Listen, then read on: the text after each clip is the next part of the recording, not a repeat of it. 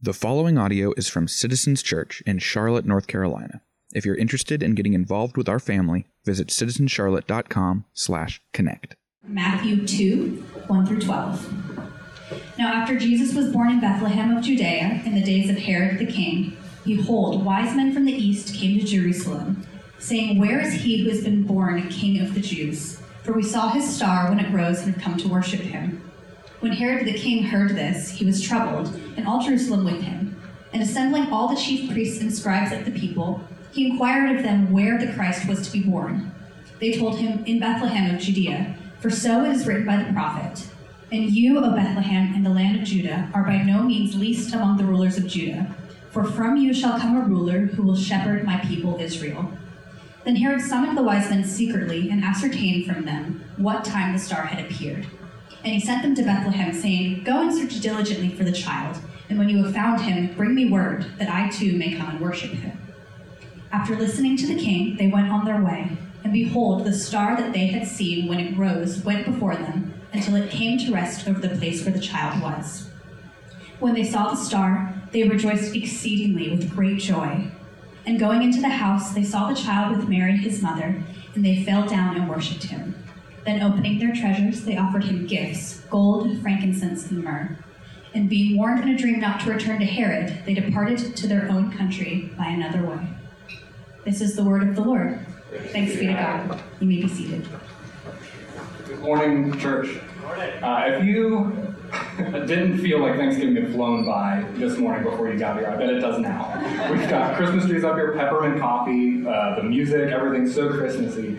And even in thinking about that Thanksgiving was here and gone. I just want to start this morning with this thought that could happen with Christmas, that this Advent season could fly by, that our Christmas celebrations could come and go, and we could be, at the end of it, just looking back being like, what even happened? It just flew by, and it's here and gone. December's 5 days away. Like November is here and gone. It's just wild to me. It's blown me away this morning. If we haven't met before, my name is Dan. I'm a pastor in training here with the church, here with Citizens. I'm going to go over and kind of kick off our Advent series for us, get us talking about the gifts of Christmas. But before we do that, we're going to be in Matthew chapter 2, verses 1 through 12. And I'm going to pray before we kick off too. God, thank you for this Sunday that we can come in and already be filled with joy and celebration and all the feelings that come along with Christmas. I pray that today, as we kick off our Advent series, as we look forward and we look up to set our eyes on you, Lord, that we would be preparing, we would be worshipful, that we would be expecting to celebrate your birth and your coming here as King. May this prepare our hearts for delight and joy and celebration. May we see you rightly today in this season. Amen.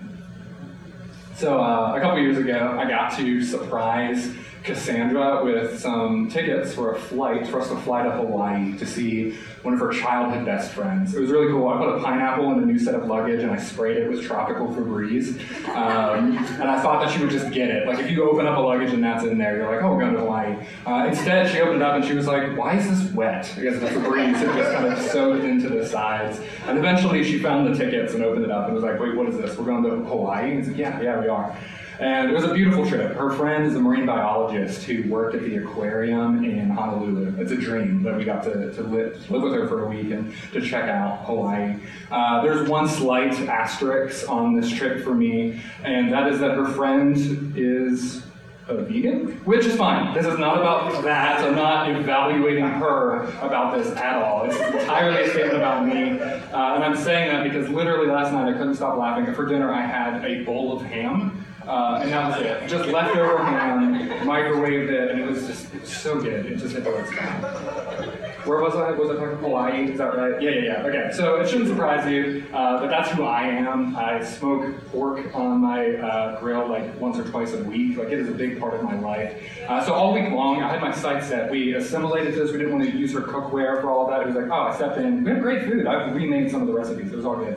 But all week long, I was just looking ahead to a night that Cassandra and I would just go away to this steakhouse. And I was like, there it is. Like the end of this week is coming. I'm going to get that plate. It is going to be a steak, period. I knew that was happening. If the car would have broke down on the way there, I would have ran.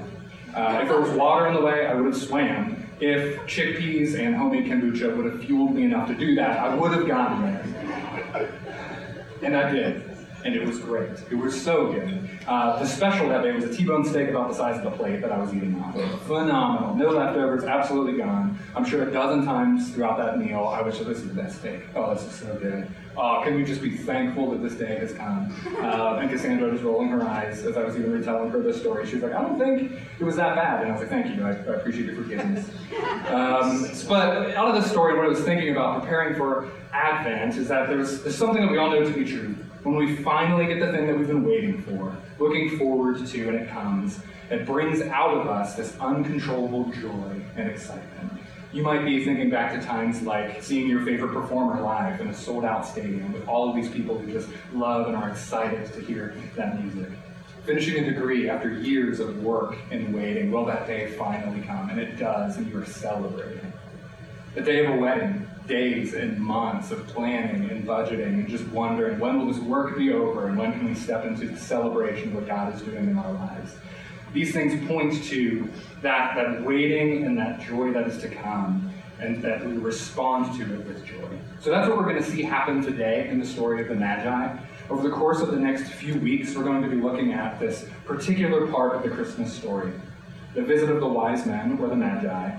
And we'll spend most of our series exploring together the gifts that they brought with them to Jesus: gold, frankincense, and myrrh. What these gifts mean and what they point to about Jesus. But this week, I want us to just walk through the story of the Magi, who they were, what story did they have to tell us in Matthew 2. And in doing so, I want to show what their response to the arrival of Jesus was, this long-awaited Messiah. And then what that means for us as we respond to the arrival of Jesus in our lives. So I'm going to get into their story, but before I do, I just want to set up a little bit of context that helps us see what's been going on. In the Old Testament, there are 574 verses that point to the coming Messiah. A conservative count, depending on what metric you use, sees 200 prophecies pointing to Jesus coming as a king. I want to show a few references of these. The references will be on the screen, but I will read them to you. In Micah 5:2, "But you, O Bethlehem Ephrathah, who are too little to be among the clan of Judah, from you shall come forth for me one who is to be a ruler in Israel, whose coming forth is from of old, from ancient days." In Isaiah 9:6, "For to us a child is born, to us a son is given, and the government shall be upon his shoulder, and his name shall be called Wonderful Counselor, Mighty God, Everlasting Father, Prince of Peace." In Numbers 24:17, "I see him, but not now. I behold him, but not near. A star will come out of Jacob. A scepter will rise out of Israel." The Israelites were expecting a child to be born in Bethlehem who would be king. And these prophecies go back hundreds and even over 1,000 years before Jesus' birth. But then you reach this part in the story as well, after the book of Malachi, where it is like all communication goes dark. 400 years of silence from God. No prophecies, just waiting. And then this story picks up in Matthew 1. An angel comes to Mary, sending her a message that she will bear a child who will be named Emmanuel. God is with us. And they travel to Bethlehem and are given space in a barn, and Jesus is born. It is there in this story where we will pick up in Matthew 2. So if you have a Bible or a device, you can pull that up and follow along. Now after Jesus was born in Bethlehem of Judea, in the days of Herod the king, behold, wise men from the east came to Jerusalem. To get this started, I want to just kind of give some clarity where there are a lot of assumptions that we make about these wise men. First, I just want to point out that who they were. They were highly respected experts in their field. The term Magi and wise men are used synonymously, and this role that they would play was actually very highly regarded socially. Joseph A. Seiss is a theologian who wrote about them. I'll read a brief quote that he put forward. Anciently, these Magi, they were a pastoral people, greatly occupied with religion, astronomy, and other sacred sciences. They were the great teachers of kings and people in the divine wisdom. The Magi were useful people in their expertise. They were even advisors to kings, so well respected that they would be in this position. Second, there were many travelers among them in this group, not just 3.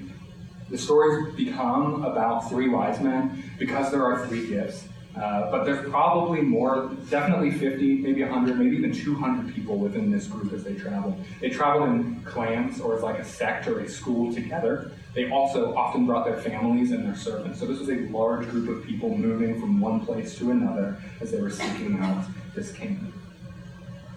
And third, they were from the far east. We don't know exactly where this points to. There's some other context in the story that I'll get to that points to this being pretty far away. These Magi could be coming from anywhere as close as a day or two's travel, or as far as Babylon, which would have taken months. But we know that they were not from Jerusalem. And another thing that this points to, with them being from far away, biblical scholars often argue that Matthew was showing that these Magi were Gentiles. They were not the people of God. They were not raised expecting a king, but they were people who studied and were looking for what is right about religion, what is right about the world. And so this also can point to the fact that if they were Gentiles coming in, that they were also sharing the news that this king was coming, and it points to a future that God was a God over the whole world, not just the Israelites, and that he would use Gentiles to spread the gospel. So likely they've been studying lots of different prophecies, lots of different religions, but they are compelled by what they have read in the Old Testament and the signs that they're seeing in the world around them. So much so, this is a large school of highly respected scholars that are then coming to Jerusalem, and they say this in verse 2. "Where is he who has been born King of the Jews? For we saw his star when it rose and have come to worship him."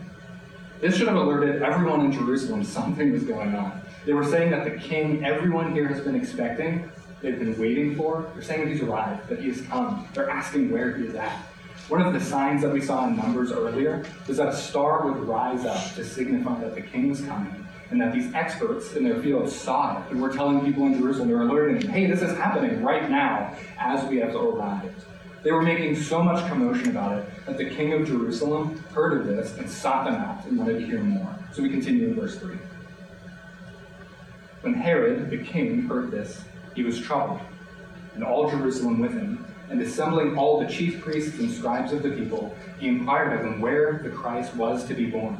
And they told him, in Bethlehem of Judea, for so it is written by the prophet, and you, O Bethlehem, in the land of Judah, are by no means least among the rulers of Judah, for from you shall come a ruler who will shepherd my people Israel." So the people want to know more. Where is this Christ to be born? And as they're asking the Magi who were going through it, the wise men say in response, they point to this prophecy in Micah. They say he's from Bethlehem. Where is Bethlehem? Then Herod summoned the wise men, continuing in verse 7. He brought them together and he ascertained from them about the timeline, from them what time the star had appeared. And he sent them to Bethlehem, saying, "Go and search diligently for the child. And when you have found him, bring me word that I too may come and worship him." Herod, the king of Judea, also was given the nickname, this title from Rome, King of the Jews himself. He was troubled, uneasy, bothered when he heard that these Magi were looking for the King of the Jews. He likely first thought something like, well, you found him. You're talking to him. It's me. I rebuilt a temple here. You're looking for me. But he knew that they were looking for a child. So he knew they couldn't have met him. So he calls the Magi together on this secret meeting where he sends them to go find the child so that Herod says he can come and worship him. These secret meetings, a troubled and paranoid king. It's interesting to note, we will go back, but let's see how this plays out in verse 9. "After listening to the king, they went on their way. And behold, the star that they had seen when it rose went before them until it came to rest over the place where the child was. When they saw the star, they rejoiced exceedingly with great joy. And going into the house, they saw the child with Mary his mother, and they fell down and worshipped him. Then opening their treasures, they offered him gifts, gold and frankincense and myrrh. And being warned in a dream not to return to Herod, they departed to their own country by another way." Lastly, through the stories that we're reading today, we see the Magi followed the star as it moved across the sky. It landed over the house where Mary and Jesus were, and when they entered, they fell to the ground and worshipped him, giving him gifts.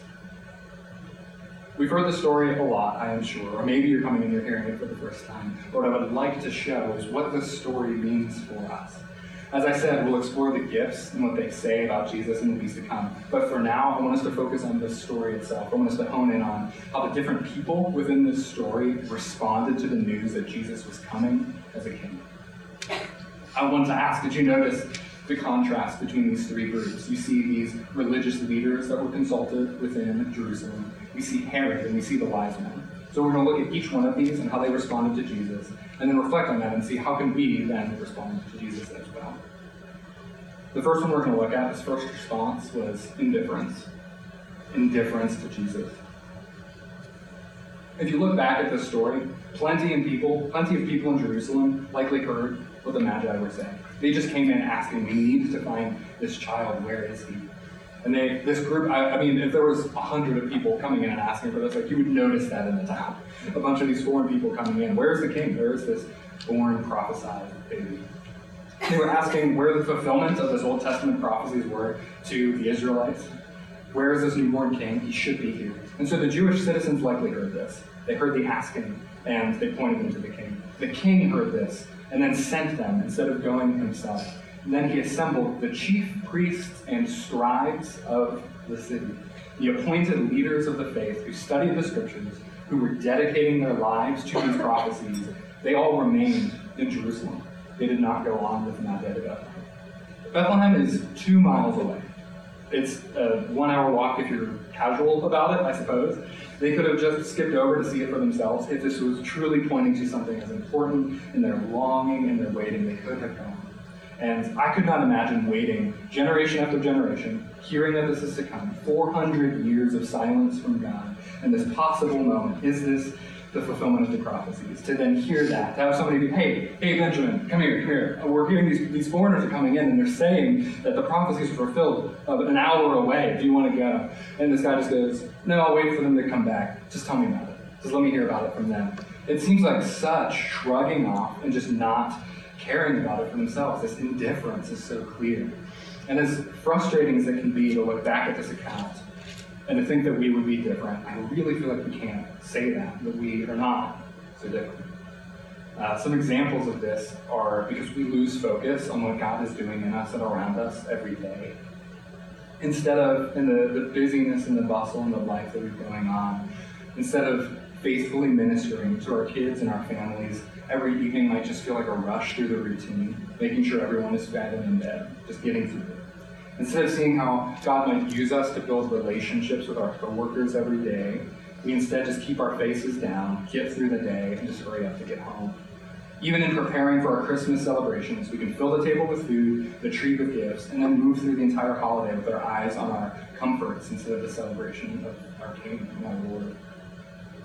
Dietrich Bonhoeffer gave a sermon on this in 1928. It's about Advent, on waiting on the Savior. And in that sermon, he says this: "Not all can wait, certainly not those who are satisfied, contented, and feel that they live in the best of all possible worlds. Those who learn to wait are uneasy about the way of life, but yet have seen a vision of greatness in the world of the future and are patiently expecting its fulfillment. The celebration of Advent, catch this, is possible only to those who are troubled in soul, who know themselves to be poor and imperfect, who can look forward to something greater to come." Like the priests of Jerusalem, we can get too drawn into how things are now. We can get too content with where we're at, and we can lose sight of our longing and our need for a Savior and become indifferent to this Christmas season. That is one response that we can choose. I hope you don't, but let's look at another. The second we will look at is opposition. We're going to look at who opposed Jesus as king, who fought against it, who did not desire it. To do that, we're going to look back at Herod, the king, our paranoid king, who was troubled and called this secret meeting with the Magi so that he could find Jesus and, quote, worship him. There are some extra details to his character that I think are really helpful to read into what he is actually saying here. 30 years before this point in the story, Herod had his wife and children executed out of fear that they would overthrow him. When he was ill and near death at the end of his life, Herod had his oldest son killed so that he could hold on to his last days of power, so that he would not be overthrown by his son. And then on the day that he died, Herod had it arranged that hundreds of Jewish leaders would also be killed to ensure that there would be mourning at his time of death. He was terribly self-centered and paranoid. There was a saying under his rule in Jerusalem: it would be better to be one of Herod's pigs than in his family. So when Herod says, let me find baby Jesus so I can worship him, we should kind of walk it back a little bit. His track record was that he would do anything to keep as much power as he could for himself for as long as he possibly could. Which is why it would not surprise us when we read on in verse 16 of Matthew 2. It says this, Then Herod, when he saw that he had been tricked by the wise men, became furious, and he sent and killed all the male children in Bethlehem and in all that region who were 2 years old or under, according to the time that he had ascertained from the wise men. Herod did not want to worship Jesus. He wanted him dead. Jesus was a threat to Herod's reign as king, and he wanted to do anything he could to stop Jesus from taking his power. Now, just because we are not kings, that does not mean that we don't try to protect our own kingdoms. And here's what I mean by that. Advent is a particular season that is a declaration that God has come into the world, and it is a reminder to us that he is seeking to become king and to come in and reign in our lives. So the question that we need to ask ourselves as we're looking at this story is, are we open to his rule and reign in our lives? Are we open to that? When Scripture shows us, like we just recently talked about, our speech matters. When we grumble or complain, slander, or when we gossip, this is damaging, it is hurtful, it is not good for us, and it dishonors God. And when Jesus says his way is better, and that we are to not do that, we are to honor him and to love each other, are we open to that? Like, do we change our speech? Do we actually say, no, this is right, and this is worth it, and this is good? Do we allow his rule and reign over our tongue and our speech? In more subtle ways, do we ask Jesus in prayer how he might want us to parent? What could we change to be better parents to our kids? How could we step into our community groups and care better over others? Would we let him change us in that? How would King Jesus want us to step into our work week? How might he want us to use our free time on the weekends? Are we open to giving these things over to our Lord, our Savior, our Messiah, and our King Jesus? Advent is a time where we prepare our hearts for the coming of our King, and who has this claim over every aspect of our lives. I am so rarely on Facebook. It's laughable. My family just knows it. They're like, oh, you didn't see that, never mind, not Facebook. But my wife was just posting some stuff over our Thanksgiving, our holidays, our apple butter making. And so I was on Facebook just last night, kind of scrolling through some stuff, and I saw this post from a good college friend of mine who was just posting some truth about Jesus. And there was just one comment on it from a mutual friend of ours who said, I was raised in the church, but I'm agnostic now. And if God exists, he would just have no power over my daily life. Like, I would not give that to him, so it doesn't matter. And I saw that, and I was like, man, like, I'm preaching on this tomorrow. This balance of both indifference that says, I don't even care if God is real or not, because if he does, I'm opposed. I will give him nothing. That my daily life is mine to protect. And it saddened me, of course, but it's such a common approach to God these days. Indifference to whether he exists, and if he does, I don't care. I would not give him anything. And I want to address that you might be in the room today hearing this and feeling that way, that you're not unsure if God exists or some particular details, but there are things that you would hold on to and not give over. And I want to just speak to that for a bit, because struggling with the idea that Jesus is God and King is hard. It means that you are not, and it's just a hard message to hear. No one in this room hears that and does not struggle with that on some level.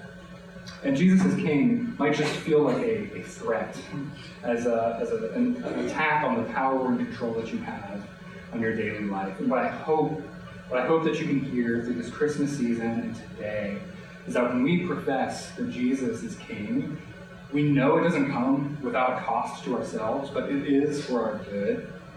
We do deny ourselves of sinful desires, of our temptations for things that we think are good, but are actually leading to pain and even ultimately our death. But it is for our good that Jesus wants his power over our life, because it is his power and him as King that when we give him that and we worship him, it frees us from the sin that leads to our death. And instead, I do ask that you consider trusting Jesus as King with life, with your life, with your daily life, because it ends in life. That is what he offers. Jesus' invitation is to worship him as Lord, as the Magi did. That brings us to our third response to Jesus, to worship him. And what is shocking about the Magi's response is a couple of different things I want to point out. One, I alluded to this earlier, they were willing to travel a great distance to see this king. I want to argue that the Magi did travel at least a couple of months with their families on camels or walking this entire trip, as we read in Matthew. Herod had all of his sons, ages 0 to 2, killed based on the timeline that he had talked about with the Magi, about when Jesus would have been born. And so if you look at that conversation that they had and the travel time it would have taken them to get to Herod and get to Bethlehem, it's this large gap of time that is likely because of how far the Magi would have had to travel to get to where Jesus was born. And the story even tells us they got there after he was born too. And so if the star raised when he was born and then they traveled, you have that 0 to 2 year period, they likely traveled a very far distance. They also brought very expensive gifts. We'll talk about these more over the next couple of weeks, but just to give some context, they gave honor and worship by giving this child costly gifts.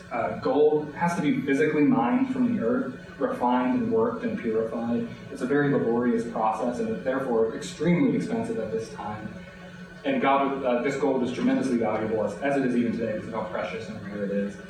Frankincense and myrrh are both from very far off in the east. They're imported goods. They're exotic and rare. They're made from tree saps and resins used to make incense and perfume. And they were actually valued more than gold at this time because of its rarity and also the craft work that is used to make them.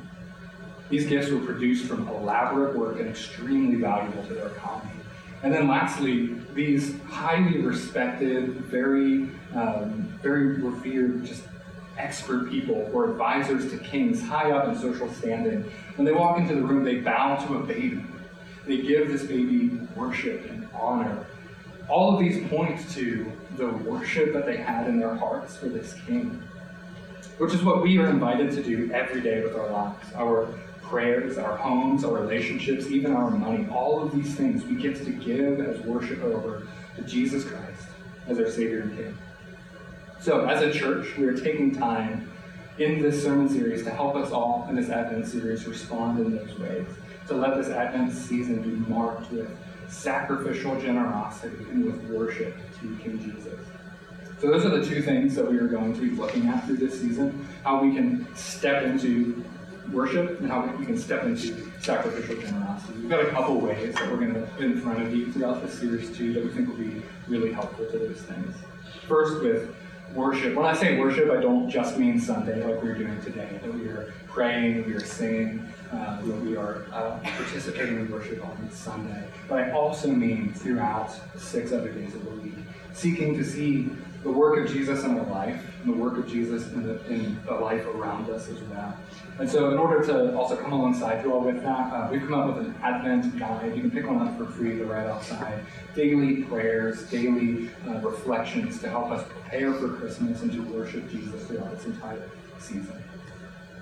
Second, the sacrificial generosity.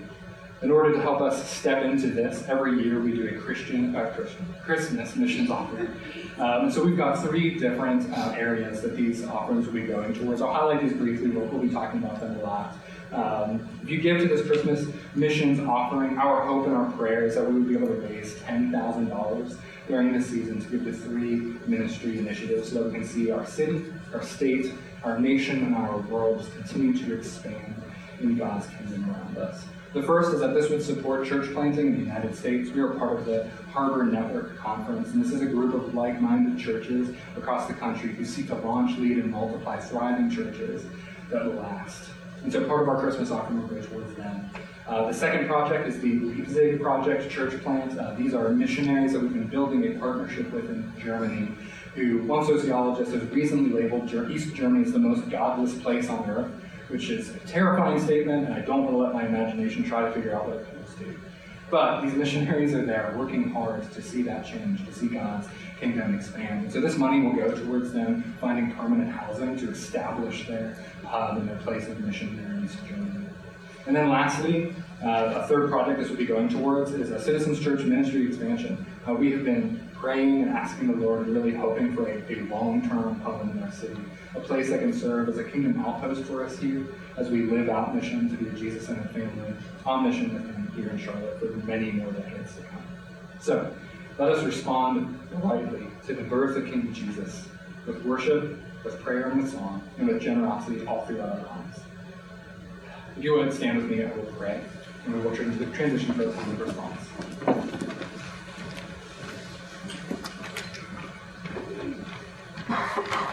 God, thank you for this time this morning to transition out of a wonderful Thanksgiving season to just draw our attention into Advent, that Jesus ended the silence of time of people waiting for God to speak, that these prophecies for hundreds of years were pointing towards a king and a ruler, and Jesus to come as God in the flesh to care for us, to pay for our needs, to give us what we truly need. God, I pray that this season would be a time that we can reflect and know our neediness that was met by Jesus. That we would not be distracted by the comforts that we do have, the contentment that we do have, and the comforts that are around us, but also be very aware of the daily neediness that we have for a Savior and a King. May this Advent season fill us with joy and anticipation to celebrate the life and the birth of Jesus and His death and what it means for us. I pray out of your generosity, Lord, your overflowing love for us, that we can receive that with gladness and thanksgiving, and then we can also turn with that and respond out of that with our own generosity and love for others around us. I pray that this Advent season would be changing for us in our hearts, that we would not be indifferent, that we would not be opposing Jesus,